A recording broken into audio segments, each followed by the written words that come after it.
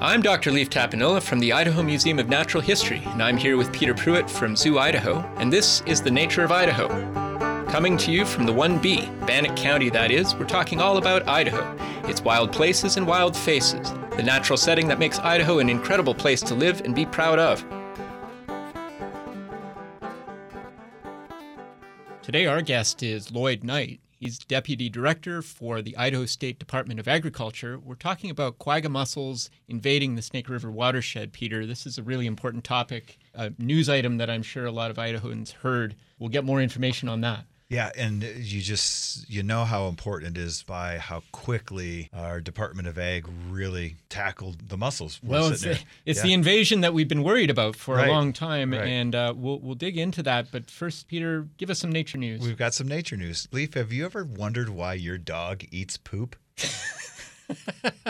That's a very personal question, Peter. Okay, well, I've wondered. I've wondered quite often. So we're going to go back to a study from 2018 that found about 23% of dogs in the U.S. This is based off of 4,000 dogs in their pet surveys, have eaten poop at least once in their lifetime.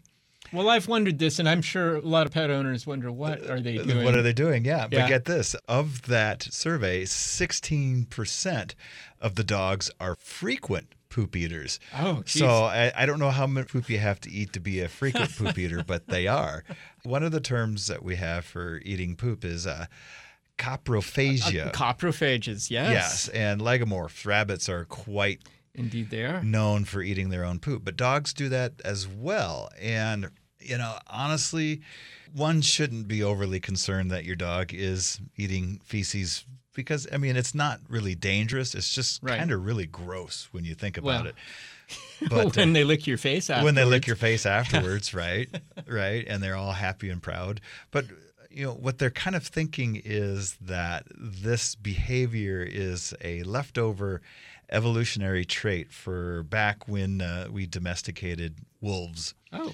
So what wolves do for at least the first 3 years of a newborn's life, the parents and the other adult wolves will actually eat the fresh poop of these wolf pups and wolf youngsters. And why they think they do that is because poop and wolf poop can carry a lot of parasitic eggs. Okay. And if it is a fresh poop, those eggs really aren't dangerous at that point. And so if these wolf adults come in and eat that fresh poop, then it reduces the risks of the pack developing heartworm or other parasitic type problems because the eggs will kind of hatch and do their thing the longer the poop's sitting out in the environment.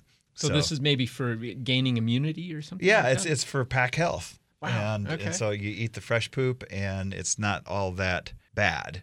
Now, why dogs eat other animals' poops? Like if you have cat, I don't know, maybe it tastes good. I don't get it. So, but there is a potential reason, a health reason as to eat why dogs do this. Yeah. Well, I'll ask my dog next time she does that. Please do. Yeah. I'll report back. I've been talking to my cats, and they're like, I don't know, dogs are messed up, man. They're messed up. That's great. Our trivia question today is, when were quagga mussels first found in North America? When we come back from the break, Lloyd Knight joins us to talk more about the mussels. Stay tuned.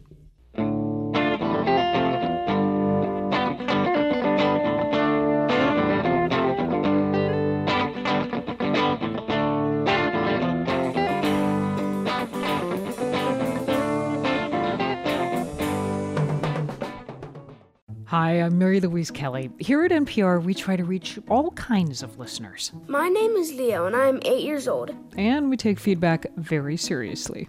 I never hear much about nature or dinosaurs or things like that. So when Leo wrote us about our appalling lack of dinosaur coverage on All Things Considered, we knew we had to talk to him.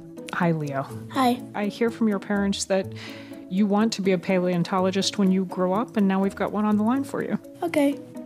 Let me let you ask a question. How did dinosaurs grow to be so big? This is hard-hitting journalism because these are the types of questions that keep paleontologists up at night. In public radio, we value our relationship with each and every one of our listeners. You listen to us, and we listen to you too. So keep our connection strong. Donate to this station right now. Here's how. You know who covers dinosaurs really well? The Nature of Idaho on KISU. Support NPR and KISU programs by visiting kisu.org and click donate.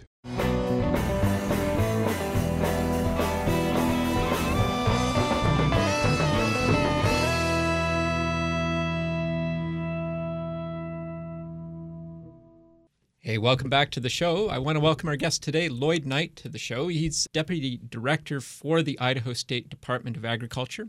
We're talking about quagga mussels. First off, thanks for joining us today on the Nature of Idaho. Thanks for having me, guys. Appreciate it. Well, Lloyd, I guess first off, tell us a little bit about yourself and what you do. Sure. Well, I am Deputy Director of the Idaho State Department of Agriculture. I've been in this position since January. I've been with the agency since 2009. I was formerly the administrator of the Division of Plant Industries, which actually includes the noxious weed and invasive species programs, among others. So quite a bit of background in the topic from a management standpoint. Grew up in southern Idaho, grew up in Glens Ferry, halfway between Boise and Twin Falls on the Snake River. Dad's a veterinarian, so your topic earlier before the break is one that sounds like something we may have talked around the dinner table about back when I was growing up. We always talked about something with feces or reproduction or something, so I appreciated that topic. That's what I do here at the department. Well, Lloyd, can you kind of give us the basics of quagga mussels? Honestly, I have always heard about zebra mussels, and quagga wasn't the first thing that came to my mind. It's always been zebra mussels. Well, it's interesting because in our programming here, we almost talk about quagga and zebra as if they are peanut butter and jelly. You know, they are closely related. They're both dry-scented mussels. They both behave much the same way. For all practical purposes, to talk about them in much difference without getting too nuanced and techie, you know, they're kind of the same thing in the sense that they do the same kind of damage. They present the same kind of challenge in the ecosystem. They both concern us as equally. They may have some different nuances on how they may survive cold or different water chemistries a little bit. But for all practical purposes, we kind of use those terms interchangeably. I almost always say quagga zebra almost as if they're the same thing, which of course is not totally biologically correct. But from the standpoint of managing a program and trying to get the message across, you know, they're kind of the same things, but they're something we don't want, obviously. And in parts of the country where they have been found previously and established themselves, they've had a tremendous impact on the ecosystem. They've had a tremendous impact on infrastructure, on the use of water. You know, those that have them in their areas have to spend quite a bit of money on treating water for drinking and other purposes before they utilize them so they don't foul entire infrastructure systems. They're filter feeders, so have a big impact on the water bodies that they're in. You know, people talk about great clarity in water bodies such as the Great Lakes where they are, which you might think is a great idea until you realize what that clarity impact has on the growth of aquatic weeds and algae and fish habitat and all those kinds of things. So what do they look like? Like, how would I recognize one if I were to see one in front of me? That's a good question. So they're not large. You know, they'll usually run about the size of a fingernail in very rough terms. I realize we all have different sized fingernails, but I suppose all those mussels may be different sizes depending on maturity and everything as well.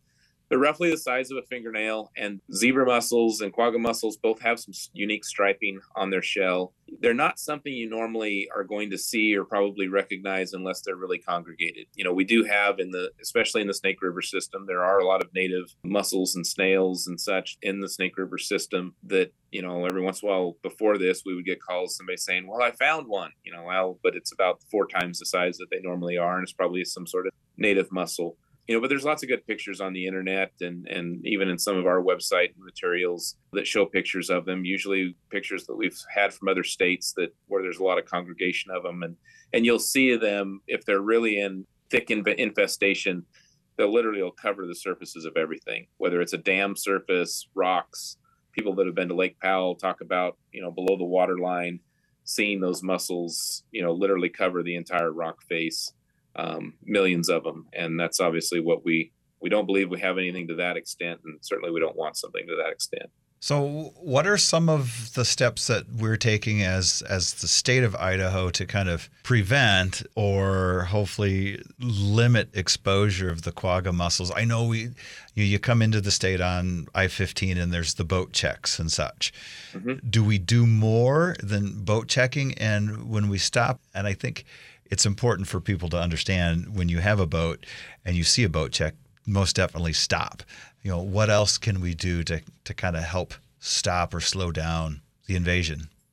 So really, to answer that, maybe it's good if I start at the beginning of the program. When we started the program in 2009, the original authorizing statute was in 2008. And at the time, we had seen, legislators and agency folks and folks that care about issues like this had seen the march and the spread of these mussels that started, I know that's a trivia question, so I won't get ahead of the trivia question. But as mussels were first introduced, they really wanted to try to keep that march from happening beyond initially the Great Lakes. And then that moved further west and it got to the lower Colorado. When we started our program, we knew that we needed to figure out a way to prevent that risk of movement across the west and certainly into the Columbia River Basin. So we were among the first states, if not the first state, to start a statewide prevention program that focused on roadside watercraft inspection stations. We knew then and we know now that watercraft are really the primary, most high-risk pathway for the movement of mussels from infested water bodies to non-infested. So we started those check stations at places like at the Cherry Creek Rest area on I-15 that you referenced, and many other locations across the state. We focused on trying to keep the movement of those watercraft from coming into the state, that we try to catch them at a roadside, try to find something carrying mussels that had been in infested water, do a hot wash on it, do a decontamination and a hold if we needed to, if it had live mussels on it. That's been the focus, the most obvious and most visible focus of our prevention program since 2009. And we've added stations, we've added hours, we've added days at locations around the state, some inside the state, places like Redfish Lake in Stanley Basin. And, that's been most of our focus. What people haven't always seen is that we've also had a comprehensive monitoring program as well as part of that prevention program. What was clear, even probably more important than just finding a boat that may be carrying mussels, is trying to find an infestation through regular surveillance of water bodies across the state, and hopefully find an infestation early enough we could do something about it. So since 2009, we've done surveys for the juvenile life stage of mussels. They're called veligers, Veligers. And so we throw plankton nets and do plankton tows across the state in water bodies. We try to have multiple sampling events throughout the season in those water bodies. We know what the spawning season is relative to water temperature for quagga and zebra mussels. And we've done that since then. We pulled anywhere from 1,600 to 2,000 samples a year, each year. That is how we found the mussel population in the Mid-Snake near Twin Falls. Regular surveys that we do every year. We send them to a lab. They look under a microscope for those veligers. They have a very distinctive shape. If they think that there's one there, then we send it for genetic confirmation. But we don't identify anything as positive until we have multiple sampling events, because it is possible you have introductions that don't really mean you have an infestation. So that prevention effort that we've had, that combination of watercraft inspection and those regular surveys and surveillance, have been the keystones of our program since 2009.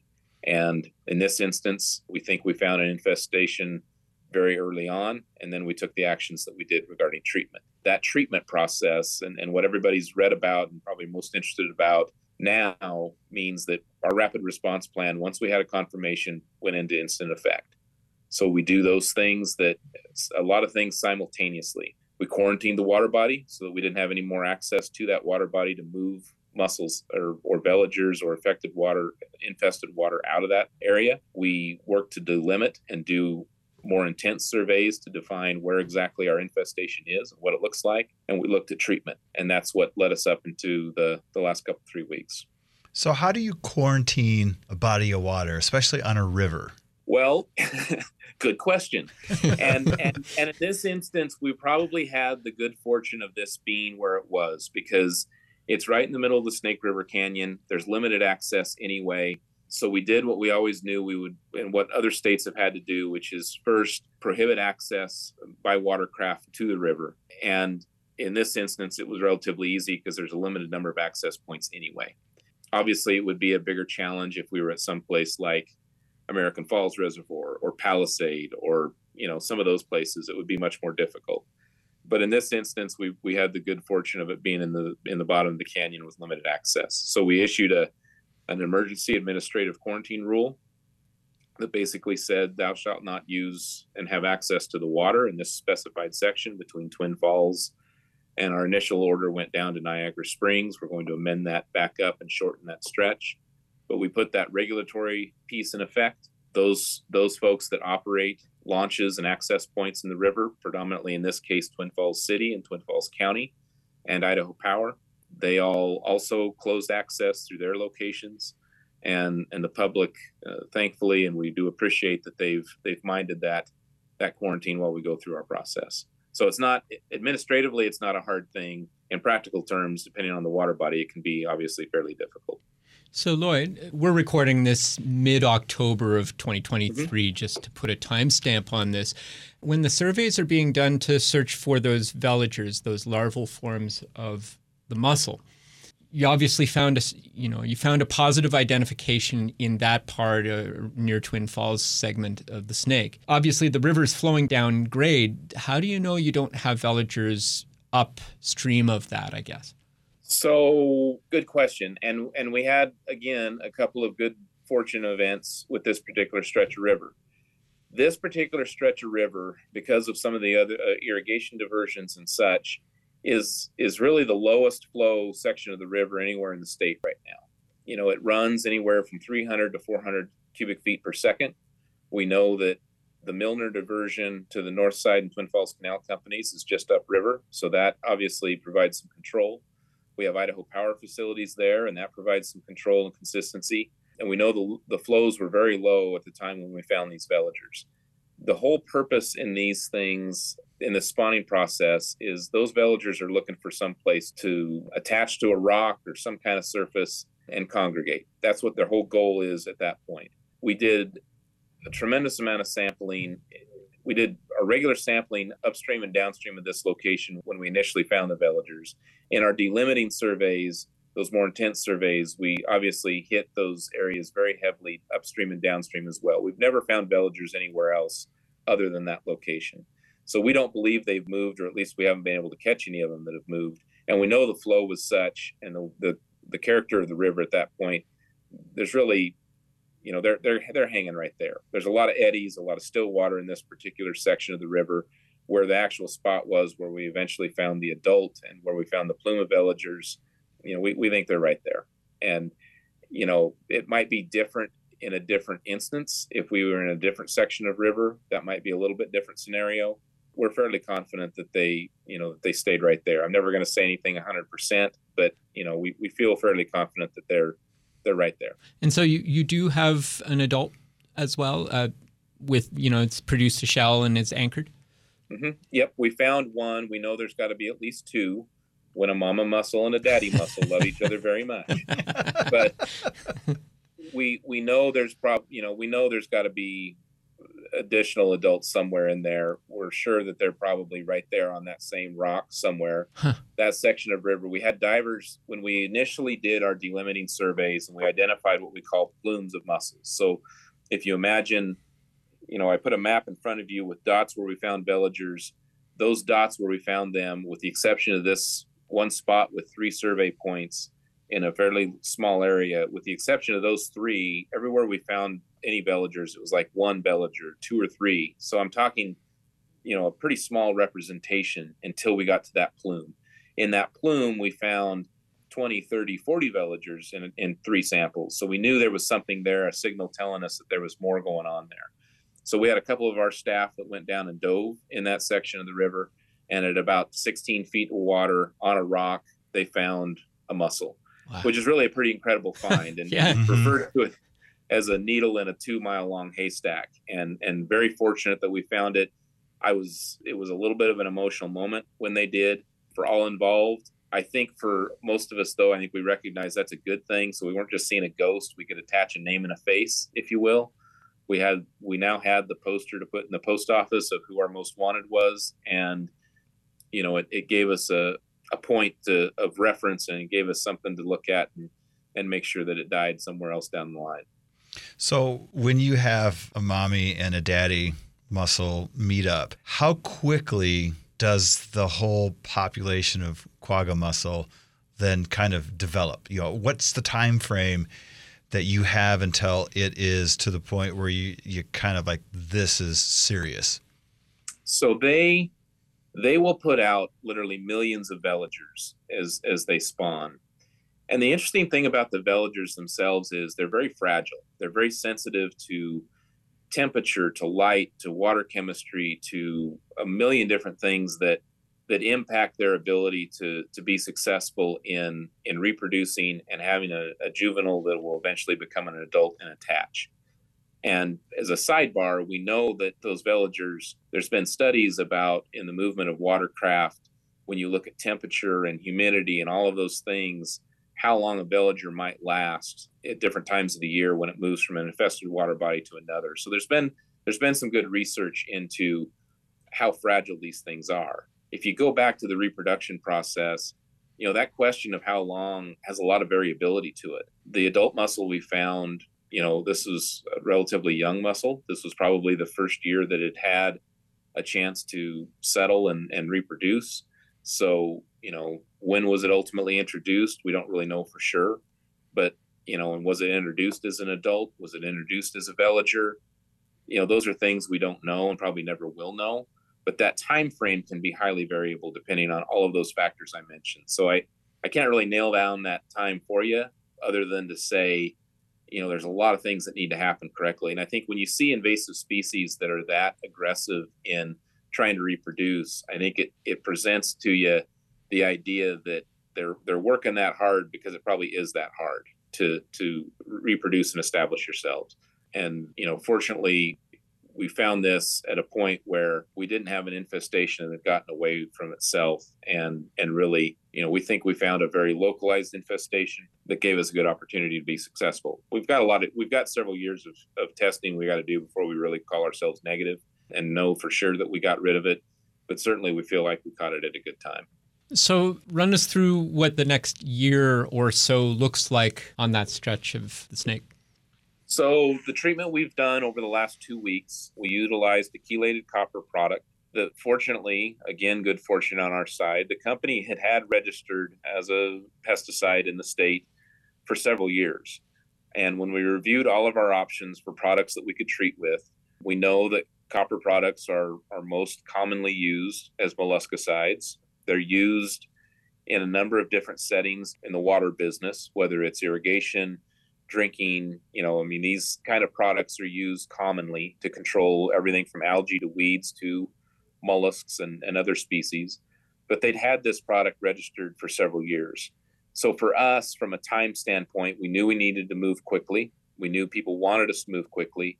So having a product that was registered and available to not have any sensitive species in that particular stretch of the river from an ESA major species standpoint, everything kind of lined up correctly. So we did a 2-week treatment in that stretch of the river, utilizing this chelated copper product.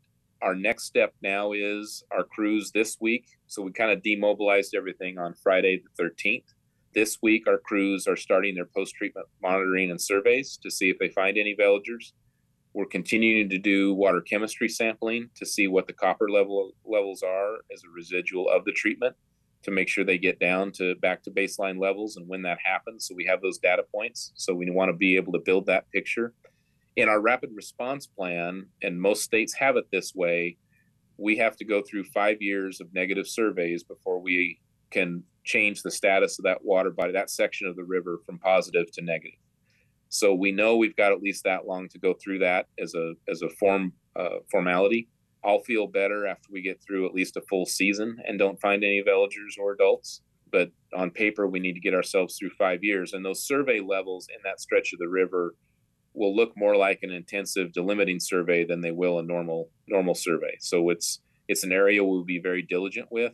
We'll probably expand and enhance and more intensely survey in the immediate area around that section of the river.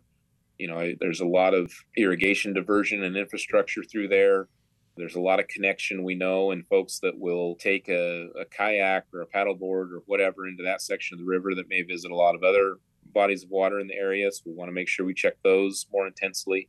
So that'll be what our world will look like for at least the next 5 years, and managing access to that river, and especially managing the decontamination of watercraft that go in there, because we've got to treat it as positive. So it's of great interest to all involved that we, control that access, that we decontaminate watercraft that have access to it as they leave, and treat it positive. So I think that's a great point to ask. We've got 5 years, and this is not the only area that we're going to really focus in on. What can Idahoans do to limit quagga exposure? Yeah. So, we've always pushed the message point of clean, drain, dry. And that's a good idea. It's one of those things. It's a good idea always to wash your hands and do all those things. Clean, drain, dry is the same way. And we've always encouraged folks that whenever you go out and play on the water, or work on the water, but when you play on the water and you move from water body to water body, make sure you're not carrying anything from point A to point B. If you've got a motorized watercraft, any watercraft, make sure it's drained and dried. Make sure it's clean and not carrying noxious weeds. Make sure it's not carrying anything else that's hanging on there, on the trailer, on the watercraft itself. Empty your live well, drain your bilge. All those kinds of things are important. Our stations all have hot wash machinery, and we also, our permanent staff that are away from the stations are happy to assist in the washing and the proper decontamination of watercraft if they've been anywhere outside of the state, especially in an infested water body. We commonly will get calls from folks that if they've been at some place like Lake Powell, even if they go through our stations, they'll want to get a hold of one of our staff and make sure there's a good hot wash done of their watercraft when they come back, and we're happy to do that. So the main thing is just make sure we're not carrying anything from water body to water body, regardless of quagga mussels and whether you've been in the middle snake. It's just a good idea to try to get, to remember that clean, drain, dry mantra when you go from water body to water body. That's really the most important thing. For those folks in that immediate area, obviously, is we have quarantines that will, there will be some changes to the quarantine of that water body, but we sure hope that they respect that quarantine and help us out to make sure we don't bring anything out of that affected area. Stop at check stations when they come through. They really don't take that long to stop through. I don't think we've ever fined anybody when they go through. If they have a live mussel, we might hold their boat, but we try to, it helps us kind of keep an eye on what's going in and out of the state. It's not just about folks with out-of-state plates on their vehicles either. We have a lot of people from Idaho that'll go somewhere else and recreate and come back, and we really need them to stop at those stations when they come by and get a quick inspection. Let us know where they've been. Let us have a chance to help with that clean, drain, dry kind of idea and make sure they're not bringing anything home that should have stayed wherever they were. So what would be the best way for someone to clean their boats and other types of water vehicles at home? Do they rely on a hot wash, or can they do something in their backyard?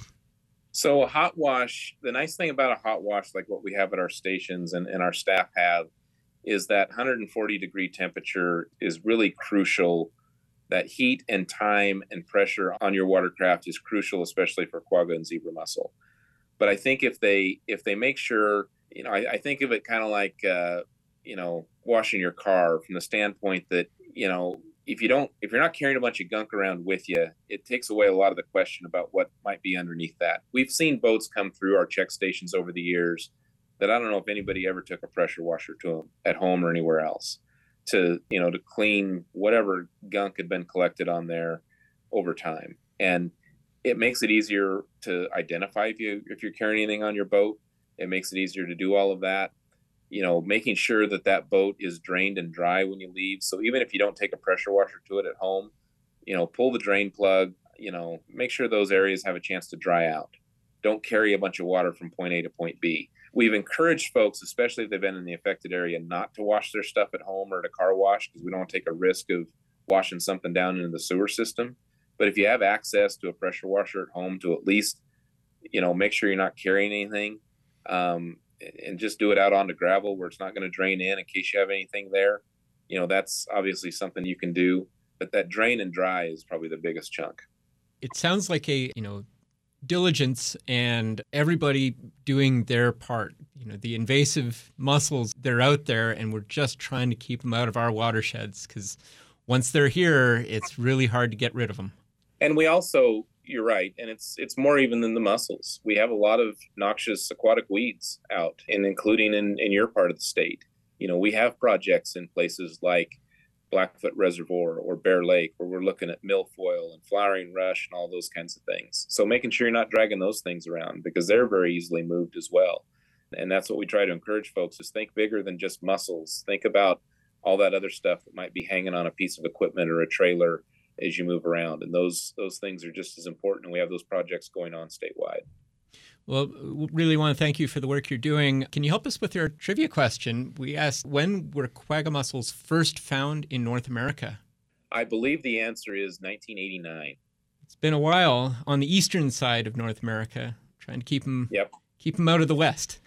Yep, they thought they came in ballast water on a ship that came into the Great Lakes, and there we are. And, we're looking at 30 years or so. It doesn't take a lot of time for these invasives to move across the United States. And thank you, Lloyd, for joining us and, kind of giving us, a little bit of insight into quagga mussels and invasive aquatic species. So for anyone who wants to learn more about the quagga and zebra mussels, please go to USDA website, agraidaho.gov. Thank you, Lloyd.